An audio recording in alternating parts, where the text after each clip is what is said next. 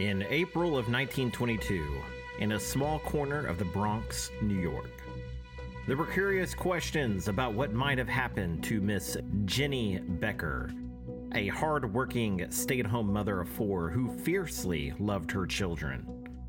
On April 6, she and her husband, Abraham Becker, had attended a party together. On April 7th, Abraham was telling his friends and family that Jenny had left with another man.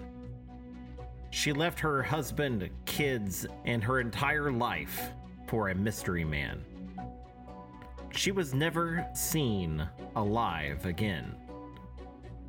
Was this a love triangle gone wrong, or is there something more sinister about? Let's go over the case. 1, 2, 3. Hello everyone and welcome to Forgotten True Crime by Oki Investigations, the true crime podcast where we tell the stories of crimes that happened long ago. If you're a true crime fan, make sure you subscribe to the podcast. That way when we have new episodes, you will be the first to know. Also, check us out on our YouTube and Facebook pages, Forgotten True Crime. We also have a blog, truecrime.blog. That's where we post many of the cool things that we found for each episode. This episode, 7 Feet Deep, has a lot of exciting stuff for you to dig into, so make sure you go there and check it out. The links are in the description below. Parts of the story may contain opinions and speculations and should be taken as such. These stories depict violent crimes of all types, and may be a trigger for some listeners. Listener discretion is advised. Hello again, friends. Today we're concluding the story of Jenny Becker. Where we last left off, Detective James McCartan had led Reuben Norkin to his auto repair shop and dump. After questioning Reuben for some time, he hinted that they might want to dig in his dump to find Jenny. The detective ended up using a stick to probe around the ground for soft spots and soon found one that led to an old boiler vault that used to be part of a building that used to stand in that lot. Inside that vault, they found rocks, trash, and then eventually a dead body. The body that was found was covered in a white substance. It didn't take long for officials to figure out that this substance was indeed lime. The detectives believed that the killer or killers thought that the use of lime on a dead body would quicken the decomposition rate and mask the odor. It probably masks the smell pretty well, but lime won't quicken the decomposition rate. In fact, it will actually slow things down and preserve the body. This is actually something that is not uncommon today. There are people that still believe that lime will decompose a body quickly. The body in this lot was preserved very well. If it was Miss Jenny Becker, she had been down there for about 6 months and she was mostly still there. As detectives removed the body from the ground, reporters quickly took pictures of everything happening. There's actually photos of a huge crowd surrounding the dump and just watching everything going on. The body was transported to the morgue, and detectives began to question Abraham Becker once again. They told him about finding the body in the lot. This was the first time detectives were able to almost break him. Abraham flinched at this news and said, "I guess the jig is up." But instead of confessing, he stuck to the story that his wife had left him. It was almost as though that story was his only chance of freedom, and he was going to hang on to that with all he's got. The detectives then took Abraham over to the morgue to identify his wife. When he walked into the room, her body was on the examination table. Although her features were no longer clear, her clothing was in remarkable shape for being in the ground for 6 months. Abraham showed no emotion when he looked at the body. He then told the police that it could not be his wife. His wife was a much larger woman than this. He said to them that she didn't wear these types of clothes. Abraham moved closer to the body and examined the woman's teeth. He then looked back to the detectives and told them that his wife had perfect teeth and this woman did not. He knew for a fact that this was not his wife. Not deterred, detectives removed Abraham from the room, and then that's when they brought in Rebecca Baldwin. Rebecca was visibly upset to see the body. She was cautious and went over everything. She identified the body as Miss Jenny Becker. Not only did she recognize her features, but she also recognized the clothing as belonging to Miss Becker. They then brought in many others who knew Miss Becker very well, and they all stated that they had seen Miss Becker in those very same clothes many, many times. The only person who could not identify her was the one person that was accused of murdering her. With the discovery of Jenny Becker's body came several changes in the case. They now had hard evidence that Jenny was murdered. They arrested Reuben Norkin. It was hard to believe that he would not have more to do with this. The body was found next to his shop on his property, and it was likely that this was the exact murder scene. They also began getting requests to keep digging in that vacant lot. There were girls from that time who had gone missing around the area. People started wondering if there were more bodies just buried out there. So detectives started talking to their captains about this possibility. Everyone wanted to continue digging. It was covered in the newspapers pretty heavily. But the police force didn't have the manpower to keep this project up and going and also keep up their own duties at the same time, so they asked the city for help. The city agreed to let some city workers go down and clear the lot and began digging it all up to see if there is anyone else in that ground to find. This was a massive undertaking and actually took quite some time, but they did not find any more bodies. December 1st, 1922, Reuben Norkin, the garage owner, was held with pending murder charges alongside Abraham Becker. The next day, Reuben was a little more open with detectives. Reuben was questioned for hours by Assistant District Attorney Albert Cohn, and when he realized what was against him, he started confessing to what had happened. He told ADA Cohn that he stood lookout when Abraham led his wife over to a car with its hood up. He showed her something that was under the hood, and when she leaned over to peer inside, Abraham took a metal pipe and brought it down hard on her head. To corroborate this statement, ADA Cohn sent officers to search for the murder weapon. They soon found what they believed to be the pipe in question when they searched Reuben's shop. Although they never found any real evidence to support this, they also thought that Reuben might know what happened to a woman named Fanny Bloom, who disappeared 4 years earlier.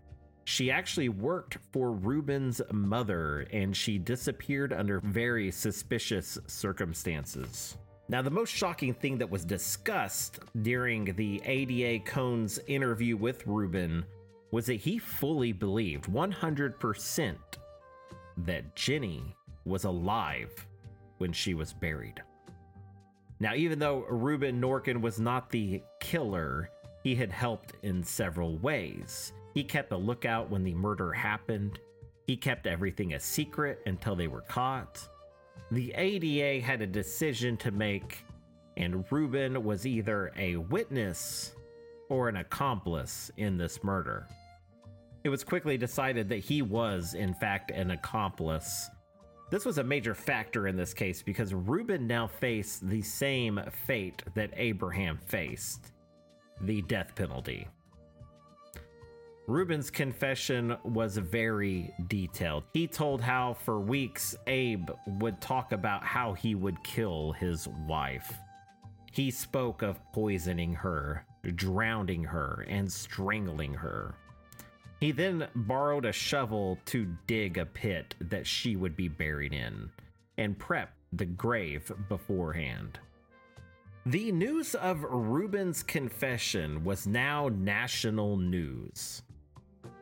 This news quickly made its way to the jail where Abraham was being held. Abraham wanted to speak and give a confession as well.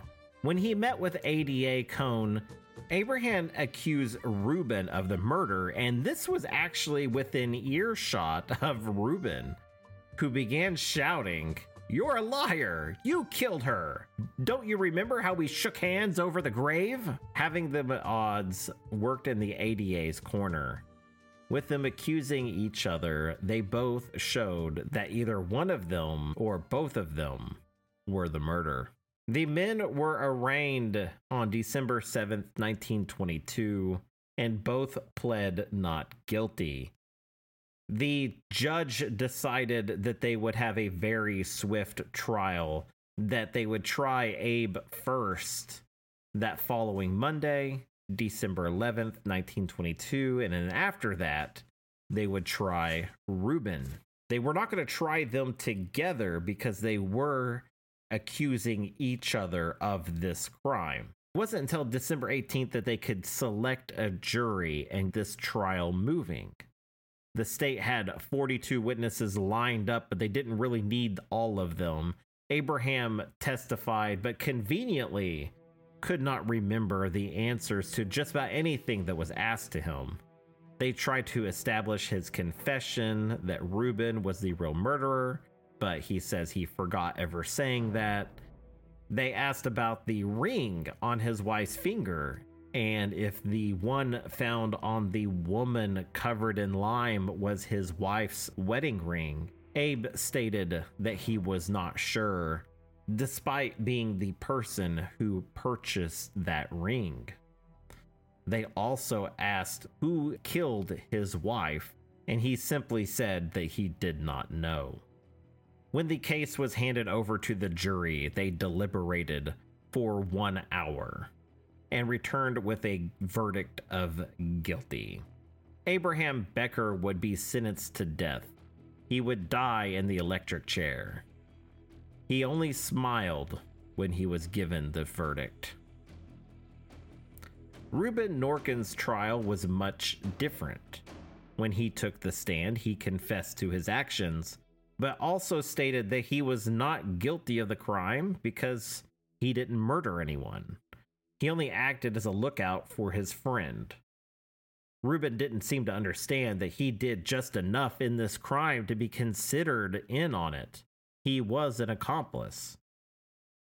Reuben was also found guilty of murder and was sentenced to death in the electric chair. Now, on December 14th, 1923, Abraham Becker was led into the death chamber.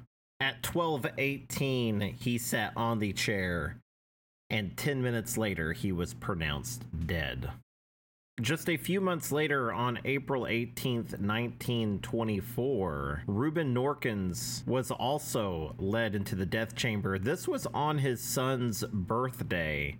He stated that the hardest thing about being put to death was being separated from his wife and children. He said that the crime that he was being punished for was not his fault. The only crime that he committed was keeping a secret. He still did not agree that he was an accomplice in this crime. Reuben Norkin was then put to death without any issue. The story is a sad one, but the story does come with a hero in Rebecca Baldwin, Jenny's friend who stepped forward and would not take no for an answer. She documented everything she could, and she made sure that her friend did not go in vain. Rebecca Baldwin is the real hero in this story. The district attorney and police officers did an excellent job in this as well. I do believe they got this correct. I do think that both Abraham and Reuben were guilty in these crimes. Ruben's punishment may seem harsh, but I do think that he was equally guilty in this murder. He not only helped facilitate a place for it to happen, but he kept a lookout and he helped dispose of the body.